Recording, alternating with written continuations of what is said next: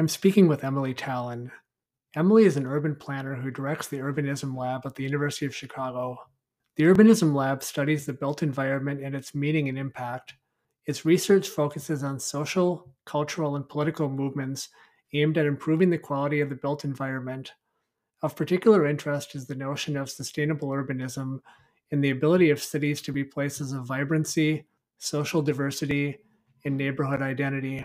So I'd like to start by talking a little bit about your background. Where did you grow up? So I grew up all over the Midwest in different cities, including Chicago, Erie, Pennsylvania, Buffalo. I had one of those dads climbing the corporate ladder and just kind of yanking the family around as he was climbing up. But yeah, so Midwest and mostly suburbs. What was that experience of moving around so many times as a child like? Well, according to my dad, it was just a great character builder, but according to me, it was pretty awful. Luckily, I came from a big family, a lot of siblings, and we would become very close whenever we moved. So that was the upside, but it was hard. I went to three different high schools and I was always the new kid, but somehow I came out of it alive. And how would you say that helped to shape you? What lessons do you think you took away from that? Actually, I think a lot about this because one thing about me, and that's kind of defined my interest in and my career, is a real effect that places have on me. Like whether or not a sidewalk is wide enough for pedestrians, really, I care about that. And even just the way the city is put together, and then inside my own house, I'll fret about the placemaking going on in an interior room. So possibly, I don't know this for sure, but maybe all this moving around, I developed a heightened sensitivity to my environment. That's one theory I have to be tested. That actually makes a lot of sense to me. I think that you do notice things more when you've lived in different places and you have that sense of comparison. Yeah, could be, could be. Why the interest in cities in particular and urbanism? Where did that develop?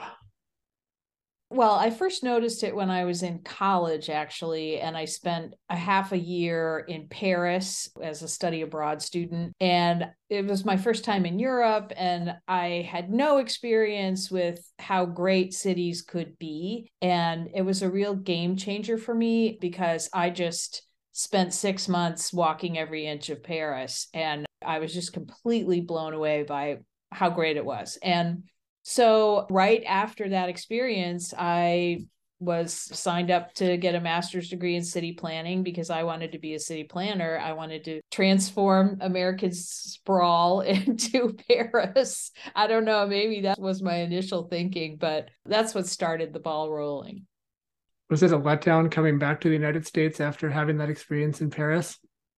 I think it was. I mean, I first landed in New York, so that was exciting. And then I ended up in Columbus, Ohio to do a master's there. And I don't think I really thought about how terrible American cities were until I got a job in Dallas. And that's when I realized how really dreadfully awful sprawl is and the way we spread across the land in America, how really disheartening that can be. That's when it occurred to me.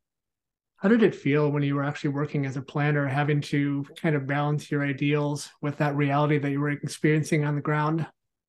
Well, my first job as a planner was in the city of Santa Barbara, and that's a beautiful place. And so the problem there was kind of boredom because it's just so beautiful and well planned. So you're looking around like, what am I supposed to do? Because it's already kind of perfect. Not really true. I mean, they have a tremendous affordability problem. So that was all fine. But then when I worked there, I started to realize that all these plans that planners do never actually get implemented. And so I went back to school and got a PhD in urban geography. And my topic that I was really interested in was to try to figure out why is there such a gap between plan making and implementation? Why do we do all these plans and don't actually implement them? And I saw that as part of the problem of American cities really not being all that great. We have all kinds of great ideas and then we don't follow through. Turns out to be a pretty complicated question to answer. And how impactful does it feel to be able to train people who are then going to go out and be practitioners in the field?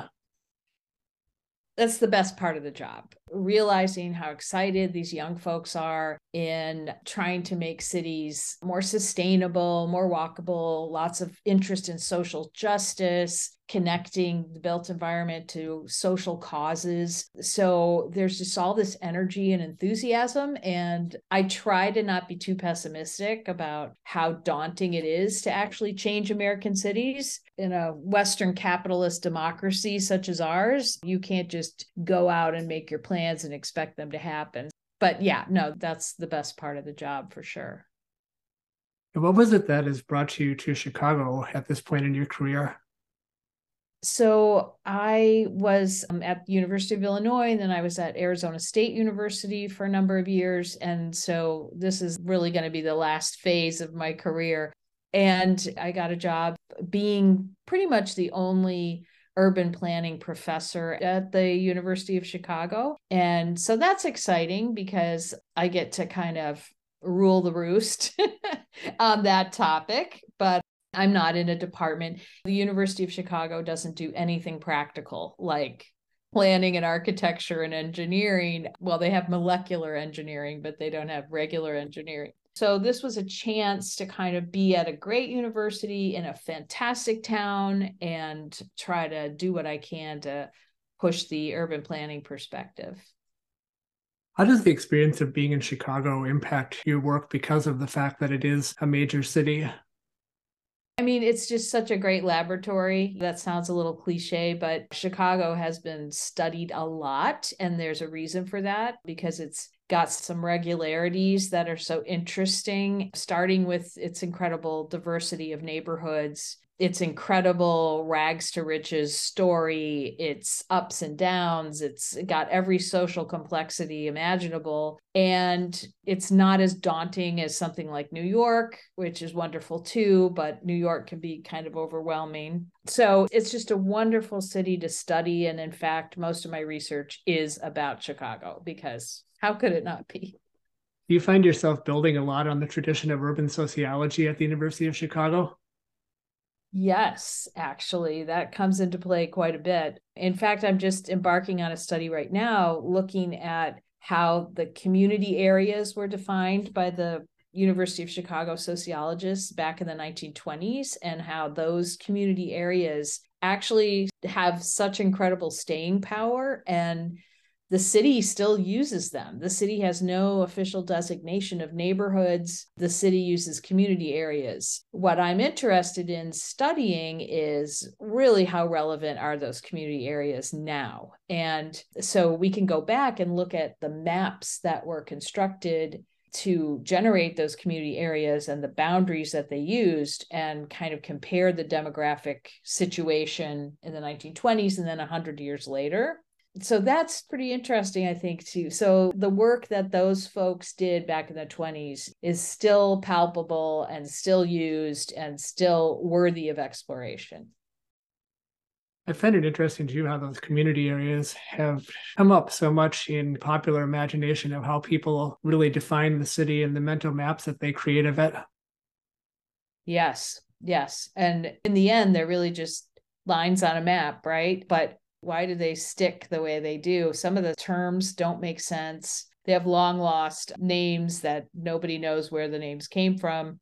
But yeah, there's a lot to study and explore there with those as just a piece of geographic history. And what has your experience been like of living in Chicago?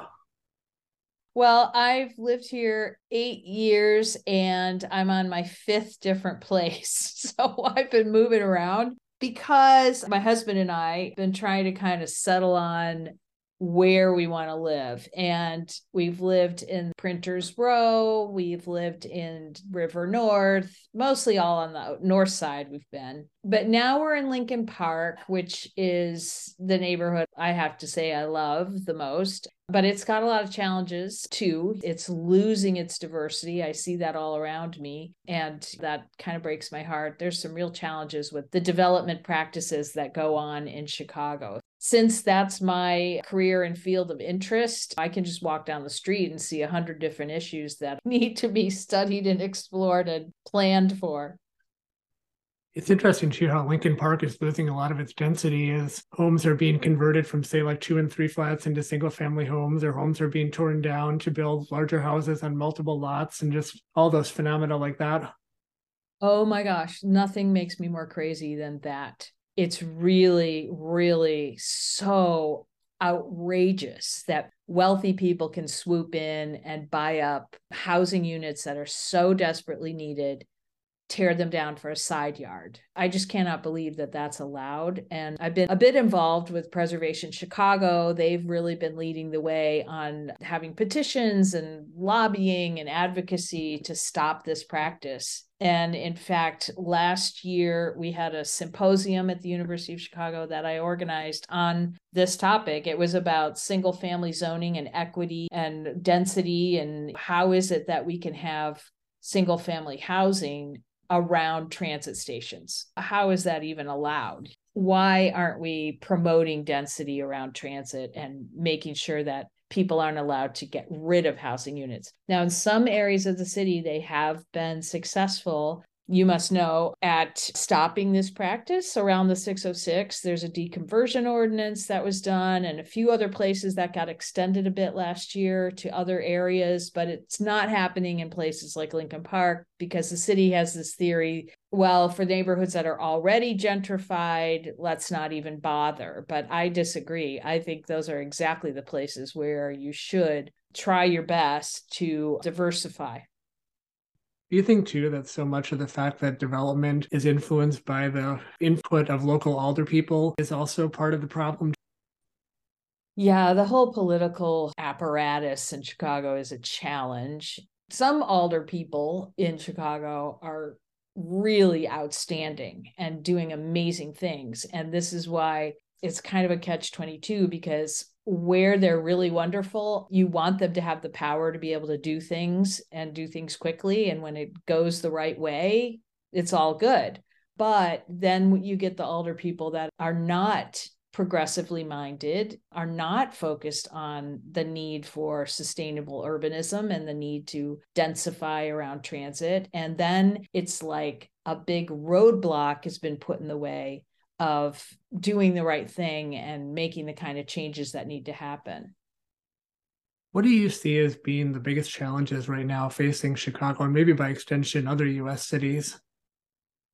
Well, I would have to put housing at the top of the list, affordable housing. 75% of affordable housing has no subsidy whatsoever. And so those units, we call them NOAAs, naturally occurring affordable housing, which is a weird term, but anyway, that's the term that's used. They're disappearing. One reason is what we were just talking about, the situation in Lincoln Park, but there's other ways that they're being lost through gentrification, through tear downs of all kinds, and putting up luxury condo buildings. So losing that kind of natural affordability, I think, is issue number one for American cities. It's just creating all kinds of trickle down harmful impacts, like suddenly you don't have enough density for transit to be sustained. Suddenly the local corner store can't be sustained because you don't have enough density, or people who can live affordably. Where can the school teacher live? There's no affordable housing near the school. It's just like this whole domino effect when you don't make sure that a diverse set of people with diverse income levels can live in the city and live near transit. What do you think are a couple of ways that that can be addressed potentially? Well, I think you need to, first of all, completely get rid of any single family zoning, especially around transit. There shouldn't be any. You should make it easy for people to develop accessory dwelling units on their lot. You should make that super easy. You should get rid of all the burdensome regulation involved in trying to do that. You should stop allowing demolition for these conversions into single family homes or side yards. That shouldn't even be allowed in transit areas. So there's some things you can do that are incentivizing and also prohibiting this kind of loss of density and then loss of affordability. And how do you think the pandemic has helped to exaggerate some of those challenges potentially? Well, the pandemic was really stressful for a lot of renters in particular. When the protections wore off, people getting evicted. So that's also contributing to the problem. The strain on retail and small business and mom and pop stores, that has not been helping. But I mean, I agree with Biden that we're coming out of that now. There's a rebound going on. We just have to make sure that the rebound is equitable and doing sustainable things, not just allowing wealthy white people to move to the city and just kind of tear down and make it their own kind of little pleasure garden. What opportunities do you see for cities arising out of this shift to hybrid work and the way that that's changing commuting patterns and changing land uses in downtown areas? That's a huge challenge. The downtown office space has just been really struggling. As people know, I've seen various statistics, but something like half of office space is vacant in a lot of cities. And then, of course, there's an obvious thing to do, and that is to turn it into housing, but it's not that simple. A lot of these buildings were not built to be housing, they were built to be offices, and that is presenting a lot of challenges for that conversion to happen. It is happening, but just not as fast as it needs to be. But I think it could bode well for neighborhood nodes rather than everyone relying on this big urban core, just like we do in Chicago in the loop. You still need to have your loop and your strong center, but I think kind of backing off that need for the loop could energize smaller scale development in a more multinodal kind of way and help with small businesses that are at the neighborhood scale, help energize some of these main streets that have really been challenged and are suffering. So maybe that'll help. That's what I hope. In closing, amidst all these challenges, what are the things that really give you hope for US cities as we move forward? I have hope that people, no matter what, even with the pandemic and people needing to stay home and remote work and all of these sort of ways of pulling the city apart, people still really want to be together and people want to interact and people want to have a social life and they want to shop at the local mom and pop and they want to go to their corner pub and they want to do all these socially connective collective kind of activities and lifestyles. And I don't see that going away anytime soon or ever. That's just an innate human trait. So I think as urban planners, we need to try to enable that and facilitate that impulse as much as we can through our policies and through our activism. Well, thank you for taking time to talk today. It's really been a pleasure speaking with you. Oh, you're welcome. Nice to talk to you.